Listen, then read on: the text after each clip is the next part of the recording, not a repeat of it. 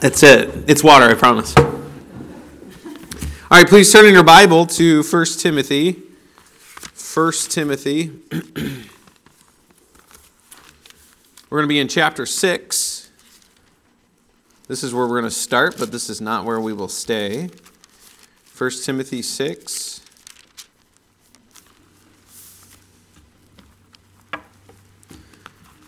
It's always a privilege to preach behind this pulpit. I don't take that for granted. I'm always privileged to be asked to preach.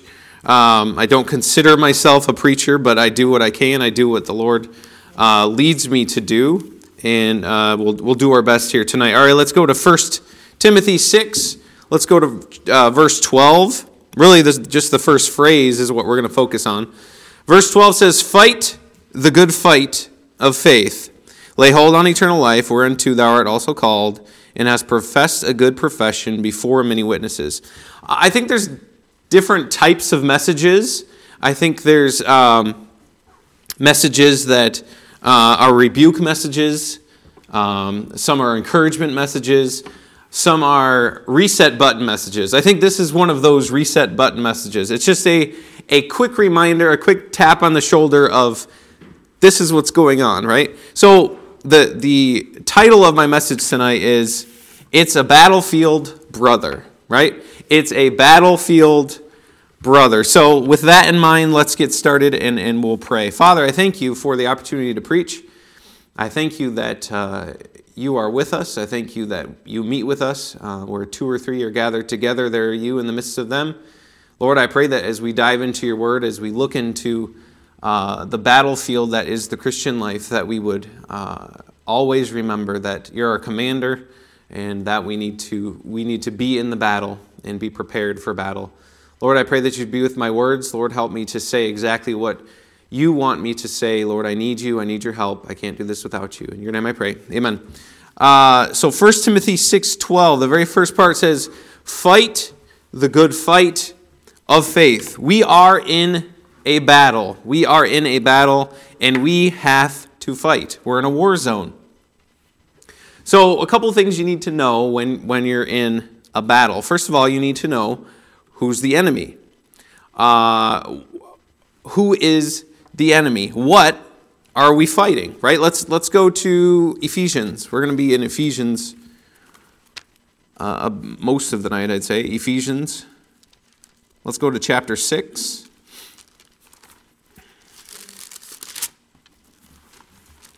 What I love about Ephesians 6, I'm a very practical person. I like something that I can, apply right off the bat, right? When I read, a child rearing books, I'm not looking for, the book on or the big thing on, hey, this is the verse that you need to learn if you want to have good children. No, I want the practical steps. I want one thing I saw was 1 John 1 is one of the best chapters for as your child is learning to read. 1 John 1 is one of the best chapters because there's very few syllables and it's easy to understand. I like practical stuff. So Ephesians 6 to me is a very practical chapter. Verse 1 says, "Children, obey your parents in the Lord. Honor thy father and mother. Fathers, provoke not your children to wrath. Servants, be obedient to them." In verse 5, "Servants, be obedient to them that are your masters." So it's very practical. There's nothing deep theologically in this chapter. Let's go to verse 10 of Ephesians 6. We'll read down through. We're going to read all of it, not the rest of it, but we're going to read a good chunk of it eventually. But let's just read 10 for now. "Finally, my brethren, be strong in the Lord and in the power of his might." First, we see the word "finally," right? So this is a very practical chapter that he's finishing off, and he's finishing off the letter to the Ephesians as well. So finally, my brethren, be strong in the Lord and in the power of his might. So the first thing I want to note is we need to be strong in the Lord and remember that he is powerful and he is mighty. So verse 12, let's skip down to verse 12. So the first question, like I said, who is the enemy? What are we fighting? Verse 12, for we wrestle not against flesh and blood, but against principalities, against powers, against the rulers of the darkness of this world, against spiritual wickedness in high places. We don't fight against things that are flesh and blood. We fight against spiritual wickedness, right? We fight against principalities, against powers, against the rulers of darkness of this world. You know, sometimes we fight the wrong things. Let's go to 1 Corinthians 10. This is just an example of more things that we need to fight. For 1 Corinthians 10, verse 3. We're going to read 1 Corinthians 10, 3 through 6. Nope. That's not right. Hold on. Let's try 2 Corinthians.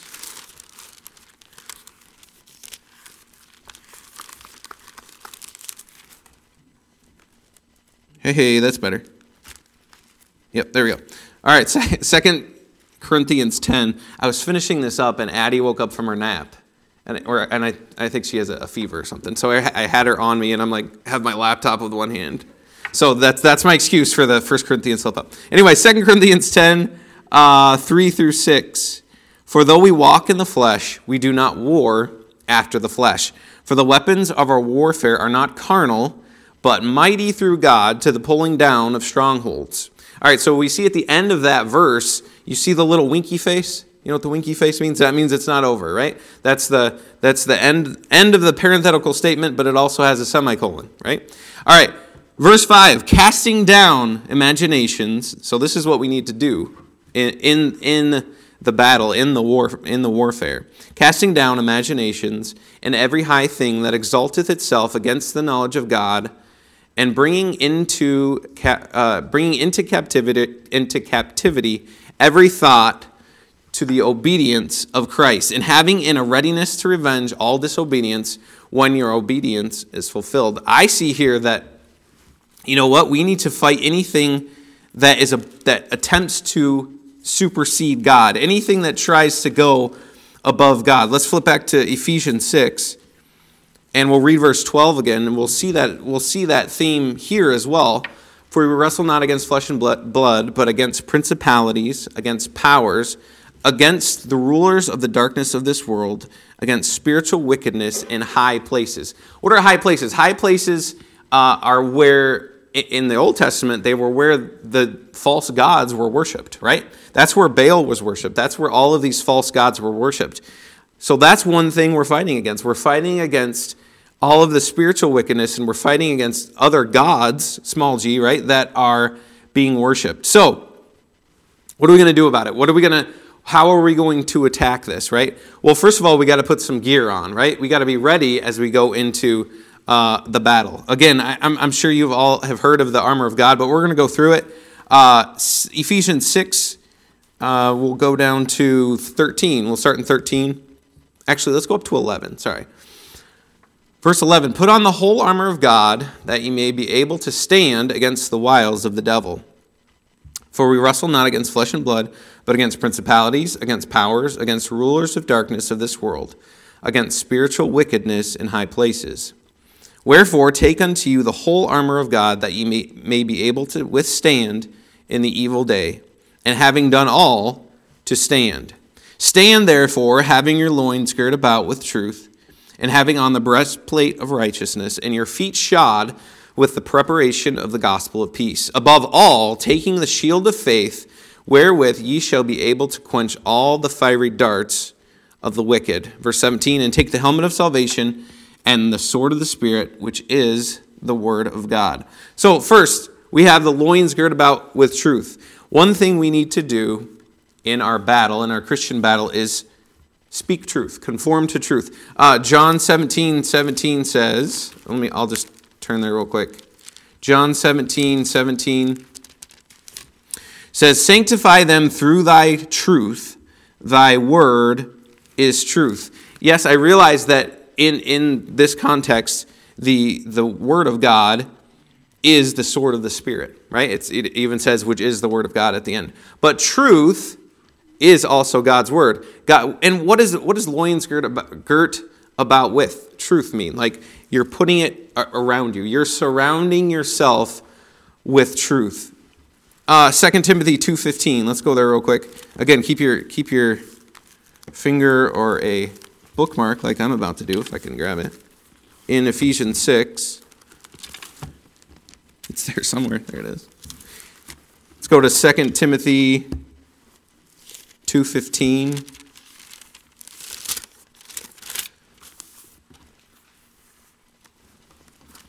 Second Timothy 2:15 says, "Study to show thyself approved unto God, a workman that needeth not to be ashamed, rightly dividing the word of truth."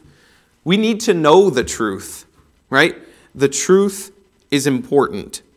That is one of the main defensive weapons or defensive armor that we need to have. What about the next one? Let's go back to Ephesians 6. The breastplate of righteousness. You know, I think about the Bible talking about righteousness. It really never talks about our righteousnesses, right? The only time I can think of it talks about our righteousnesses is if it's talking about it being as filthy rags. So the righteousness that we need is Christ's righteousness. And we need to keep that righteousness close to our heart, right? That's what that breastplate is protecting. So we need truth. We need righteousness. Let's go down to the next one, which is verse 15. "And your feet shod with the preparation of the gospel of peace." I'm not going to say much about that because we're going to actually come back to that one in a little bit. But let's jump to 1 Peter 3. 1 Peter.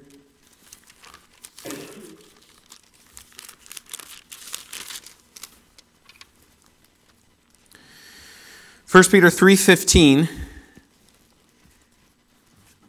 says, "But sanctify the Lord God in your hearts, and be ready always to give an answer to every man that asketh you a reason of the hope that is in you with meekness and fear." We need to be ready. That's one of the words in that is the preparation of the gospel of peace, right? We need to be prepared. If you think about shoes, right? First of all, shoes are not something that I skimp on, right? If I'm going to buy shoes, I want to buy something that's going to be comfortable. If I'm wearing them on my feet, I don't want to go buy, $15 shoes. I'm going to have to spend a little more to get a comfortable fit, right? So it's important to have that readiness. And if your feet aren't ready in battle, the rest of your body isn't ready, right? The rest of you isn't going to go where it's supposed to go without your feet being prepared. So we see that we need to have a readiness of the gospel. Again, we're going to come back to that one in a little bit. Let's go to Hebrews 11. We're going to jump to the next one, which is above all, taking the shield of faith, wherewith ye shall be able to quench all the fiery darts of the wicked. Hebrews 11.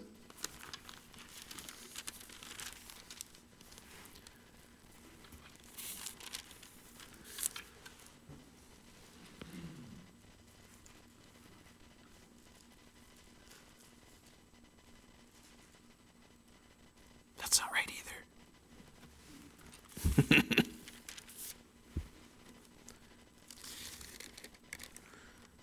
All right, that's not right. Without faith it is possible to please him. Where am I missing that? 6. Ha! 16. Wow. Okay, thank you. Verse 6, "But without faith it is impossible to please him, for he that cometh to God must believe that he is, and that he is a rewarder of them that diligently seek him." We have to have faith. We have to have faith. It's impossible to please God. There's some of those like hinge verses in the Bible, right? You look at the verse and you go, that's a really important verse. If it's impossible to please God without faith, if we're trying to please God as a Christian, you got to start there, right? You have to have faith. If it's impossible to please him, it is a must have. And that's why verse 16 of Ephesians 6 says, "Above all, taking the shield of faith, wherewith ye shall be able to quench all the fiery darts of the wicked." Next, and take the helmet of salvation and the sword of the Spirit, which is the word of God. We need to be saved. If we're going to be in the battle, we need to be saved. Sword of the Spirit. It's interesting because it's technically the only offensive weapon that's talked about. The only offensive weapon is the sword of the Spirit. Let's go to Psalm 119. I think every verse of Psalm 119 mentions something about God's word. It might use the word precepts. It might use the word commandment or something like that. But basically every verse has something similar to that. Let's go to verse 11 of Psalm 119.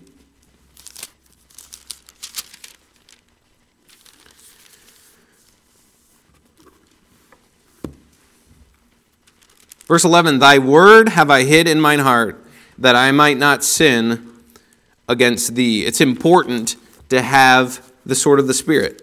That is our only offense, right? Everything else is defense. We need to have the sword of the Spirit ready. And you know what? The word offense sure sounds a lot like offensive, right? Sometimes the gospel, the Bible can be offensive. If you're telling someone, hey, for instance, if you're telling a Catholic, what you've believed all your life is wrong. The Bible doesn't talk about a works salvation. The Bible doesn't talk about going somewhere before you go to heaven or before you go to hell, right? It doesn't talk about that. It has plain truth in it. And you're telling someone this who's believed this for 20, 25 years, right? To them, that's offensive, right? It can seem offensive, but we need to know it because it's truth. We need to wield it as it is a weapon. So that's the gear for the battlefield. That's the stuff we got to put on. That's the stuff we got to have in our hands. So let's talk about some mistakes that we make on the battlefield. Let's turn to Hebrews 12. Hebrews 12. What are some mistakes that we make on the Christian battlefield? The first one I have written down is focusing on your wounds. Focusing on your wounds. Hebrews 12, let's go to verse 14.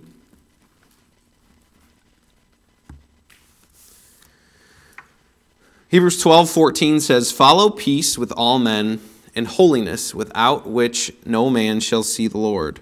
Looking diligently, lest any man fail of the grace of God, lest any root of bitterness springing up trouble you, and thereby many be defiled. Lest there be any fornicator or profane person as Esau, who for one morsel of meat sold his birthright. So the focus of this point is, lest any root of bitterness springing up trouble you. Bitterness, it can get into a Christian's life, and you can focus on that. You can focus on what someone else did to you. You can focus on what you think is an injustice in your life.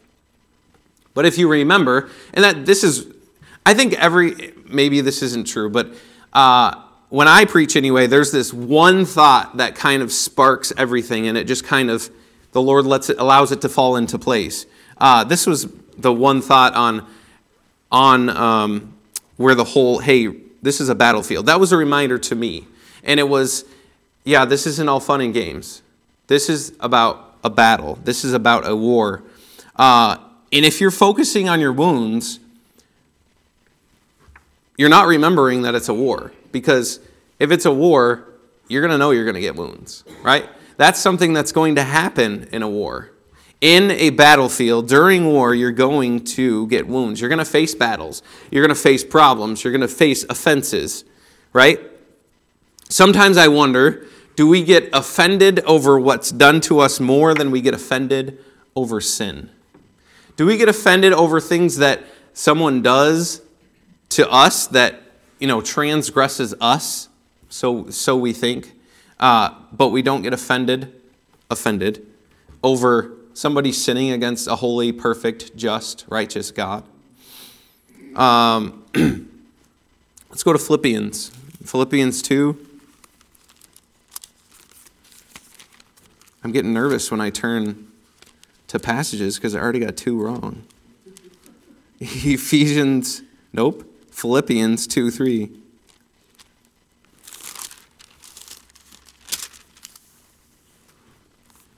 Philippians 2, verse 3.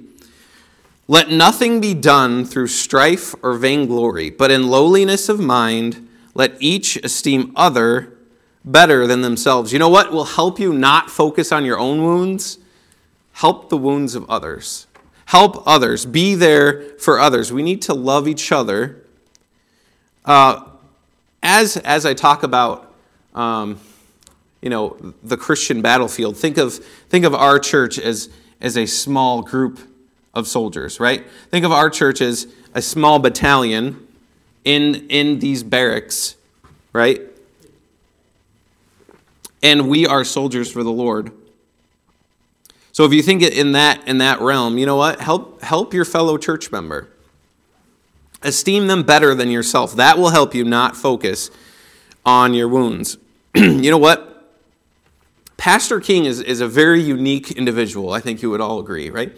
But his preaching style is also very unique. He's the things that man has seen, that he tells us, the stories that he tells. I cannot even imagine seeing what he has seen.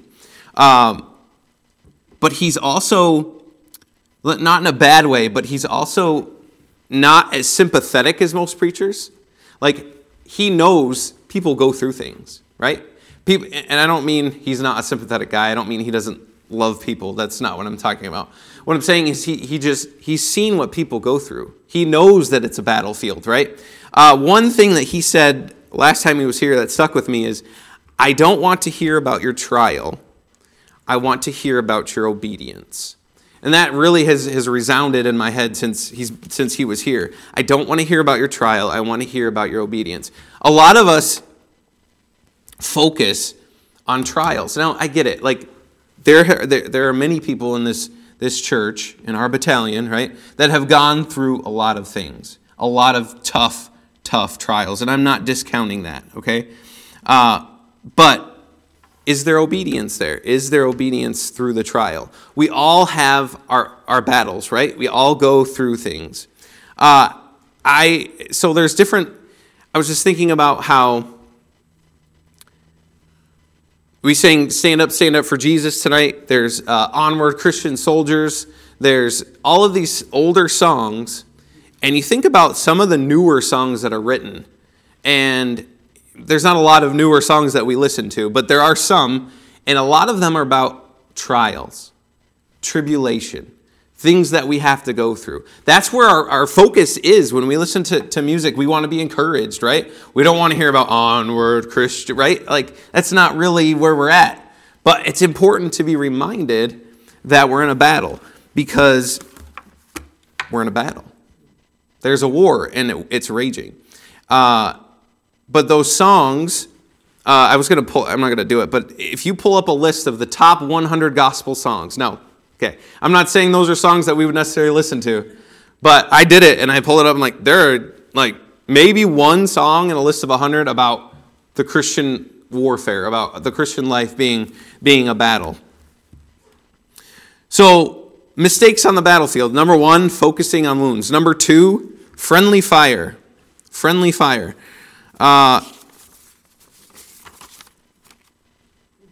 If there's fighting amongst ourselves, do you think we're fighting the enemy? No, we're not fighting them properly anyway. Think about just a battle. If somebody's shooting their own guys, that's a problem, right? If we're fighting amongst ourselves, we're not fighting the enemy to the best of our ability. I found a story. Have anyone here ever heard of Kyle Carpenter? Kyle Carpenter? Okay, Dan and Nick, I think. On November 21st, 2010, Kyle Carpenter and another Marine, Nick Eufrasio, I think it is, were manning a rooftop security post during defense of the village of Mara, Helmand province from a Taliban attack. I don't know if I got that correct. According to the Medal of Honor citation, the enemy initiated a daylight attack with hand grenades. one of which landed inside their sandbag position.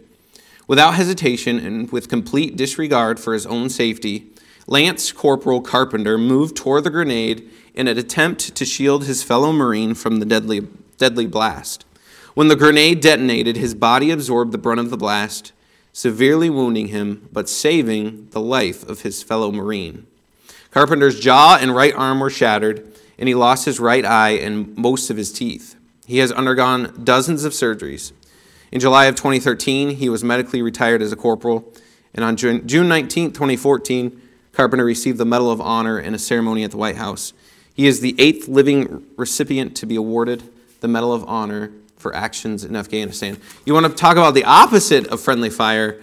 That's what Kyle Carpenter did there. Are we willing to take the brunt of some sort of attack for one of our fellow Christians? Are we willing to help our Christians, or are we putting them down ourselves? Are we the enemy? Mr. Jesse Brosnan and I were talking about indoor soccer the other day, or we were talking about. We used to do that years ago when we were much younger, right, Mr. Brosnan? Much younger. But I will be the first to say we were terrible. We were terrible. At least I was. I mean, we won a couple games, but I think we played for a few years. Anyway, so we played indoor soccer, and sometimes, you get into it. You're fighting for that ball, right? You want to get the ball, but you know what sometimes happens? Sometimes you're fighting for the ball with your teammate, and you don't even realize it because you're just in there. You're trying to get the ball, and you know what somebody else is yelling? Somebody else behind you is yelling, "Same team! Same team!" Right? So I wonder, do you need to be yelled at? Same team! Same team! Right? Maybe another Christian gets a blessing from God. You need to have somebody yell at you. Same team, right? We're on the same team. Another Christian, maybe they get to lead somebody to the Lord. Same team. We're all on the same. I almost said we're all in this together, but that has a bad connotation now, so I'm not going to say that. But we're on the same team, right? We want to work together.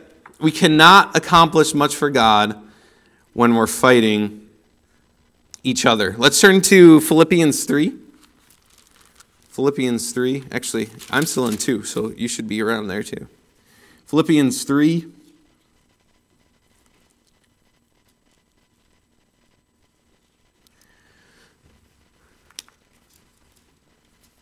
All right, number 3. Are we paying too much attention to past victories? Are we enjoying the spoils of our victories too long?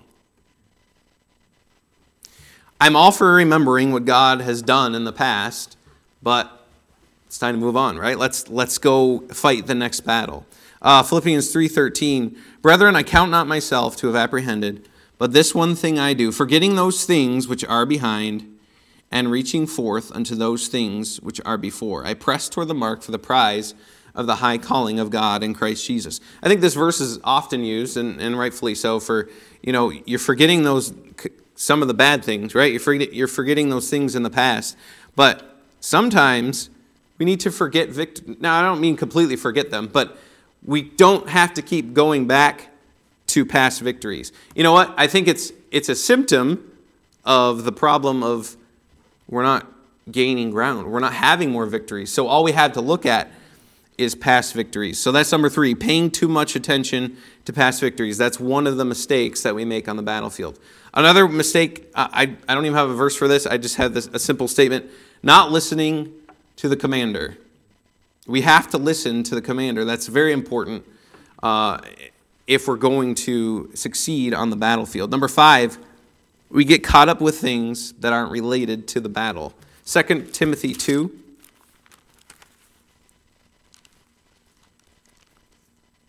Second Timothy 2.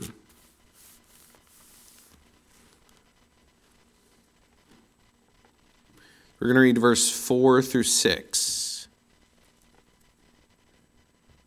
"No man that warreth entangleth himself with the affairs of this life, that he may please him who hath chosen him to be a soldier. And if a man also strive for masteries, yet is he not crowned, except he strive lawfully. The husbandman that laboreth must be first partaker of the fruits. No man that warreth entangleth himself with the affairs of this life. Boy, that's tough sometimes, isn't it? You got to work. You got to do things in your life. But if we entangle ourselves, we are not pleasing the one who chose us to be a soldier. We get caught up with things that aren't even related to the battle. Number 6. This kind of goes with number 2, but how about forgetting where the battlefield is? This is not the battlefield. As I said before, this is the barracks, right? This should be a place that we find refuge. This is the place where we come back and we get a drink of water, right? This is the place we come back and we reload, right? Outside of here is the battlefield. So we looked at the gear that we need to have for the battlefield. We looked at mistakes on the battlefield. Let's look at the posture of the battlefield. The posture of the battlefield. Let's go back to Ephesians 6.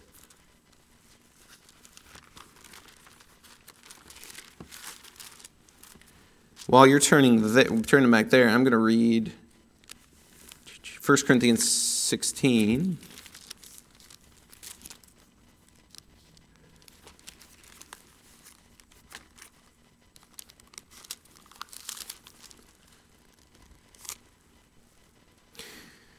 So the posture on the battlefield, what kind of posture do we need to have? Chapter 16 of 1 Corinthians, verse 13 says, "Watch ye, stand fast in the faith, quit you like men, be strong." And back to Ephesians 6, let's look at 11. "Put on the whole armor of God, that ye may be able to stand against the wiles of the devil." Verse 13, "Wherefore take unto you the whole armor of God, that ye may be able to withstand in the evil day, and having done all, to stand." Verse 14, "Stand, therefore," I think we're supposed to be standing. "Stand, therefore, having your loins girt about with truth, and having on the breastplate of righteousness." So the posture of the battlefield is standing. I had Mr. Miller do stand up for Jesus tonight. Stand strong for God. None of this lawn chair battles, right? None of these lawn chair battles. We have to stand. The definition of stand is have or maintain an upright position supported by one's feet. It's a pretty good definition. So let's look down in chapter 6, verse 15. Chapter 6 of Ephesians, verse 15 says, "And your feet shod with the preparation of the gospel of peace." The foundation of our stand, is the gospel. We have to stand on the gospel. Without the foundation, without good shoes, right? We cannot stand and fight properly. We need to know the gospel. 1 Corinthians 15, I'm not going to read it, but if you look at 1 Corinthians 15, it gives you a good definition of the gospel. Every decision that we make on the battlefield of the Christian life should be based on the gospel. And you know what? When you make decisions in life, when you say yes to something, I said this to the teens in when we did the Pinewood Derby. I really kind of drove home, making decisions. And if you're making a decision and you choose yes, that automatically means you have to say no to something else. If you tell Jesus yes, you're telling the world no. If you tell the world yes, you're telling Jesus no. With what I do for work, I'm a computer programmer, and I don't deal with, an actual bit, right, which is just a 5 volts or a 0 volts, right? But that's ultimately what a computer reads, right? A computer doesn't know English. A computer knows yes and no. That's all that a computer knows, right? So those are the decisions that we have to make decisions, and the decisions we make on the battlefield are going to determine a lot. And we make decisions based on the Bible, based on the gospel, which is our foundation. Verse 13 of Ephesians 6 says, "Wherefore take unto you the whole armor of God, that ye may be able to withstand in the evil day, and having done all, to stand."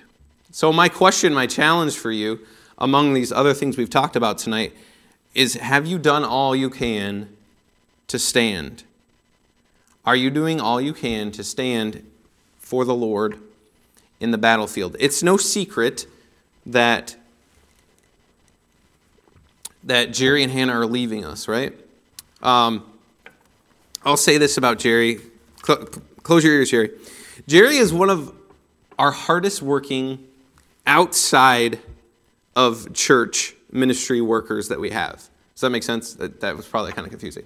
So, in other words, you show up to a ministry, you do your work at Sunday, and then you go home. You know, maybe you prepare for a lesson, whatever. But Jerry has done a lot of work outside of church. Somebody's got to pick that up. Somebody's got to stand up and say, I'm willing to help. I'm willing to be in the battle for the Lord. And who's it going to be? It's got to be some of us, right? You know, we've lost members, but not all for bad reasons, right? They've gone to another battalion. Let's say it with our example. But you're still here. Remember that God can still do amazing things even with small groups. Look at the story of Gideon. But maybe you can start standing up, if you're not yet, by signing up for VBS, by signing up for Master Club, who we need workers for. God can use fewer people to do big things. If we're going to do anything for God, we have to put on his armor.